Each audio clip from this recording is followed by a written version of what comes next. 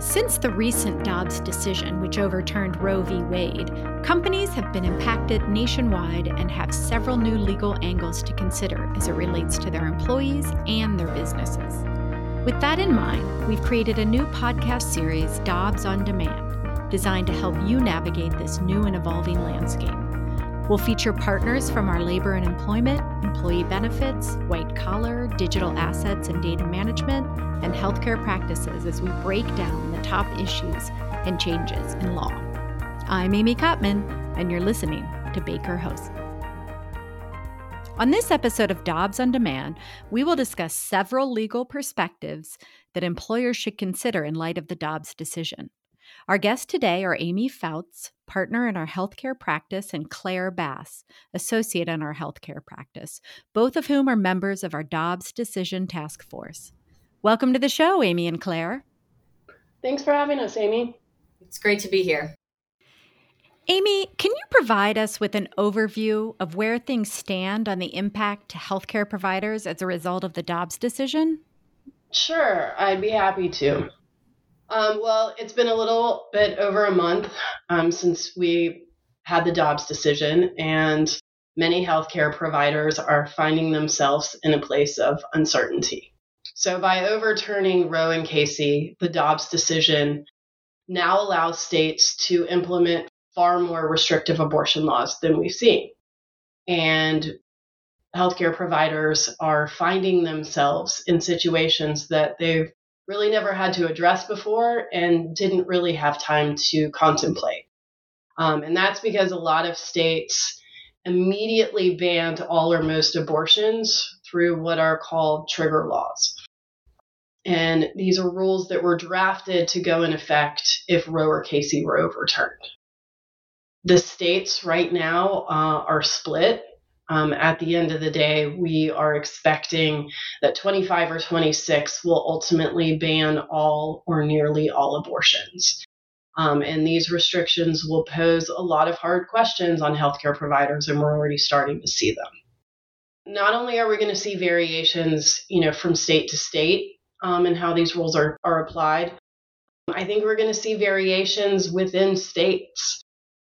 Many local prosecutors and DAs have come out stating that they are not going to enforce any bans.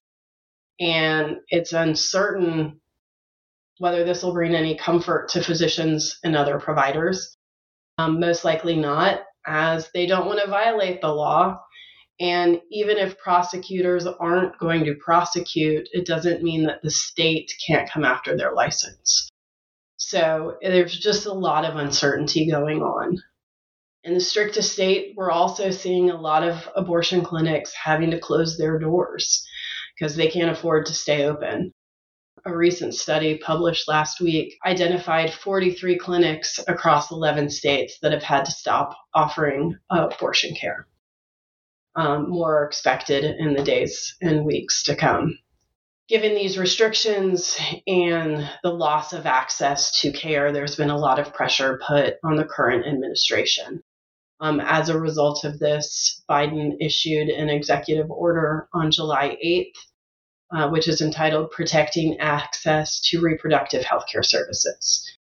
And this executive order is meant to accomplish several goals. One of those is to safeguard access to reproductive health care, and that's going to include both abortion and contraception. And so we've seen guidance on both of those. It's to protect the privacy of patients and their access to information, to promote safety and security of patients and providers and clinics, and lastly, to coordinate the implementation of federal efforts to protect reproductive rights and access to health care. As a result of the executive order, we've seen the executive branch departments mobilize, including the Department of Health and Human Services, the Department of Justice, the Department of Labor, and the Department of Treasury, have all issued guidance recently in an effort to protect women's access to health care. The administration has also launched reproductiverights.gov, which is a website where patients can go for information about their rights. The Department of Justice has created the Reproductive Rights Task Force, And that's a working group that's set up to identify ways to protect access to reproductive health care. We're expecting, more from them over the weeks and months to come. We've likely seen what is the beginning of funding for these programs, including $8.5 million for maternal health. And Amy, currently the overview is that healthcare providers are in a state of uncertainty, and the states are likely going to be split over those that are looking to expand women's access to reproductive health care and those that are looking to restrict it. And with that, I'll turn it over to Claire, who's going to walk through where the states stand as of today. Thanks, Amy. So as you mentioned, we really are in kind of a state of flux, and where states fall on the spectrum with respect to abortion legislation changes on a day-to-day basis right now. But when we're thinking about them, we can kind of group them into a few different buckets. The first of which I will call the conception bucket. So these are states that have essentially a full abortion ban throughout the entire pregnancy. These are states like Alabama, Louisiana, Texas, probably most commonly known, and they have very few exceptions for any kind of life-threatening injury, medical futility, that kind of thing. The next group is what I'll refer to as the heartbeat group. So these are states that ban abortions after around the 6-week mark. And the reason they're called heartbeat laws is because that's typically when they argue the first detectable human heartbeat can be found. These are states like Ohio, South Carolina, and Georgia. Then there is the group at 15 weeks. So this is Florida, Virginia, Arizona, although Virginia and Arizona are both in flux right now. There is then the what I'll call pre-viability. So these are between the 20 and 22 week mark. And that's an abortion after that period would be illegal. Then the biggest bucket that we see is kind of the 24-week mark. So typically a fetus is found to be viable at the 24-week mark. So I'll call these states the viability group. And this is really the most common that we're seeing right now. But as I've mentioned, it is in flux. So we do expect to see some states depart that group. And finally, we have the full protection. So these are states that offer protection for women to receive an abortion throughout the pregnancy. These are states like Alaska, California, and Colorado, and a few more. The next thing to think about when you're looking at buckets is the exceptions to the general abortion rule. So nearly every state has some kind of exception for life or serious injury if the mother's life is in jeopardy. But how well that exception is defined varies by state. We also see some amount of medical futility exceptions. So that's where the fetus is incompatible with life. So lethal fetal abnormality, for example. Then there are some rape or incest exceptions, and implementation of those also varies by state. Some require police reports documenting the incident back when it happened, and some limit that to a certain gestational age. And then on the other side, you have states that are trying to implement broader protections. So protections for patients who come from a restrictive state to a state that allows abortions to receive that type of care, and similar protections for the providers who provide that care to out-of-state patients. There is a lot going on. Claire, can you also talk about the current status of lawsuits and litigation? Sure. There is a lot right now, so I'll just take a few examples. Notably, the 11th Circuit just stayed an injunction that was preventing Georgia's Life Act, which is the abortion rule, from being implemented. Pennsylvania also has Senate Bill 106. Senate Bill 106 seeks to amend their state constitution to say that it does not grant a right to abortion. Kansas has a similar amendment in progress. South Carolina, for example, has pending legislation regarding aiding and abetting the procurement of an abortion. Indiana actually is also in a current special legislative session where on July 30th, the Senate approved a near full abortion ban, which will be a severe departure from their current abortion law, which is around the 20-week mark. Utah currently has a temporary restraining order issued on its conception abortion law. And then on the other side, you have states like California and New York, which are currently seeking to amend their state constitutions to explicitly protect abortion rights in the state. Thanks, Claire. Amy, how do state bans impact decisions physicians make pursuant to the Emergency Medical Treatment and Labor Act, or EMTALA? Well, Amy, let's start with what EMTALA is. EMTALA is a long-standing federal law that guarantees that anyone who comes to an emergency department will receive an examination to determine whether an emergency medical condition exists, and it's regardless of their ability to pay or their insurance status.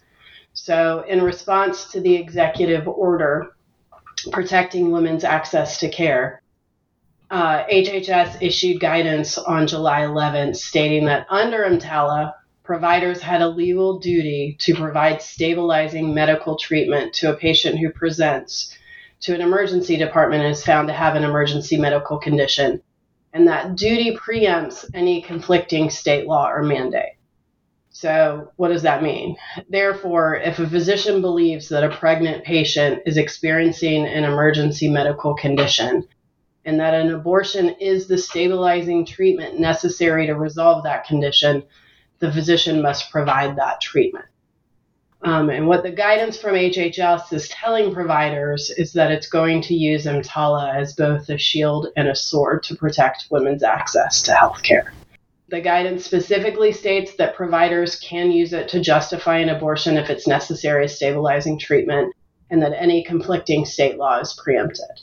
But what it also does is it warns hospitals that they cannot deny these services if the treatment is necessary to stabilize the health of the mother. If it does, it's going to risk facing fines or possibly even termination from the Medicare program. This, however, still leaves providers with uncertainty and open questions. First, it's likely to put hospitals at odds with providers and vice versa. We're likely going to see instances where hospitals want to comply with EMTALA, but a physician may be afraid to violate the law and possibly lose their license. Or you could have a physician who feels it's necessary to save the life of the mother, but it's the hospital who doesn't agree and wants them to wait. I think we're going to see disputes surrounding what constitutes stabilizing treatment. In fact, this was just the case of a young woman in Texas whose membranes ruptured at 18 weeks. So despite there being virtually zero chance that the baby would survive, the physicians couldn't agree on whether the mother's condition constituted an emergency, and therefore she couldn't undergo a procedure to remove the fetus. The physicians were scared to act as long as the fetus had a heartbeat, and in turn that put the mother's health at risk. I think this is just one of the issues that'll have to be addressed by Texas, as it recently sued HHS in response to the guidance on EMTALA. And with that, I'll turn it over to Claire, who's going to walk through the suit. Yeah, thank you, Amy. So the Texas Attorney General, as you mentioned, is suing HHS over the EMTALA directive. And essentially what the Texas AG is saying is that the directive is an attempt to use federal law to transform, in their words, every emergency room in the country into a walk-in abortion clinic. The Texas AG is claiming that what they're calling the abortion mandate tries to preempt Texas laws, which violates Texas's right to its sovereign interest in the power to create and enforce its own legal code. And essentially what it comes down to is that Texas claims that this is putting hospitals and providers in a bad position where they're now threatened between having to choose to violate the state law and potentially expose themselves to the criminal penalty under the Texas abortion law, or jeopardize their ability to participate in the Medicare program, as you mentioned. What's interesting is that the directive really says that EMTALA will continue to apply as it always has, and clarifies that emergency care for pregnant women may necessarily involve pregnancy termination. But it's not limited to pregnancy termination, and I don't believe that's what the directive's intent was. But it clarifies that emergency medical conditions may include ectopic pregnancy, complications of pregnancy loss, emergent hypertensive disorders, and that stabilizing treatment could include medical or surgical interventions, such as the removal of fallopian tubes, antihypertensive therapy, which would be methotrexate therapy, regardless of state laws or mandates on such procedures. So where Texas and HHS are kind of at a disconnect here is that HHS is saying that any state laws or mandates, such as the Texas abortion laws, that employ a more restrictive definition of emergency medical condition that wouldn't allow for this type of treatment, such as the example you provided with the woman whose membranes ruptured at 18 weeks, those laws would be preempted by EMTALA. So that's where the Texas Attorney General and HHS are kind of butting heads on this. What other implications from Dobbs should be of concern for healthcare providers? Claire, let's start with you. Yeah, so I think a big one is restrictions on prescription medications. So there are states such as Texas, again, that are restricting medications that are used for causing abortions. These include misoprostol, methotrexate, and mifepristone. So Texas actually prohibits a pharmacy from dispensing or a physician from prescribing abortion-inducing drugs, which include the three that I just mentioned. One of the problems with this is that those medications are often used to treat other conditions that are not abortion-related. For example, misoprostol can be used to reduce stomach acid and is used to treat ulcers. Methotrexate is used to treat cancers, to control severe psoriasis, inflammatory arthritis, Crohn's disease, and more. So what we're seeing now is reports of women who are struggling to find access to these medications for non-abortion purposes in these restrictive states. In response, the DOJ has issued a statement saying that states cannot ban mifepristone based on disagreement with the FDA's expert judgment that it's safe. And HHS has also issued guidance saying that pharmacies can't discriminate on the basis of race, color, national origin, disability, age, or sex in their programs or activities, which includes prescribing medication from their pharmacy. And I think this goes to show kind of the gray area that pharmacists and providers are operating in these restrictive states as to whether or not they can use these abortion-inducing drugs when they're for other conditions. Amy, does anything else come to mind here? Yeah, Claire, you touched upon this briefly earlier, and if anybody's been watching the news, you're likely aware of the 10-year-old that traveled from Ohio to Indiana for an abortion. As a result of the Dobbs decision, there are going to be an influx of women who will travel across state lines for an abortion. And we know that states that want to restrict access to abortion rights, like Texas, are looking at legislation now that would restrict people from crossing state lines for these services. Several states are also considering legislation that would allow a private citizen to sue anyone who helps or assists a resident of a state that has a ban from terminating a pregnancy outside of the state. This opens up a host of issues that we'll have to address on a separate podcast. But definitely traveling across state lines is going to be an issue we watch. And just like there are states that are trying to restrict access, there are other states that are offering broad protections from anti-abortion laws. Connecticut, for example, recently passed a law that would shield people from out-of-state summons or subpoenas issued in cases related to abortion procedures that are legal in Connecticut. And it would also prevent Connecticut authorities from adhering to another state's request to investigate or punish anyone involved in facilitating illegal abortion in Connecticut. So we will continue to watch these issues as the legislation and issues develop. And Claire, in talking about these cross-state restrictions, haven't you been looking at how telehealth restrictions may come into play? Yeah, and that actually plays into it a lot because the states like Connecticut, which are trying to protect providers, are kind of implementing a rule that implicates telehealth providers, where a provider may be in a state like Connecticut that has these protections and offering services to a patient who is in a state that is much more restrictive. And that begs the question, can out-of-state providers provide telehealth abortion services to a patient in a restrictive state? And I think we'll see that play out. But right now, we don't really have an answer to that question. We'll have to keep watching it. It also goes back to the medication abortions that I was talking about earlier. There are state requirements to examine patients in person that could effectively end telehealth access to abortions in those states.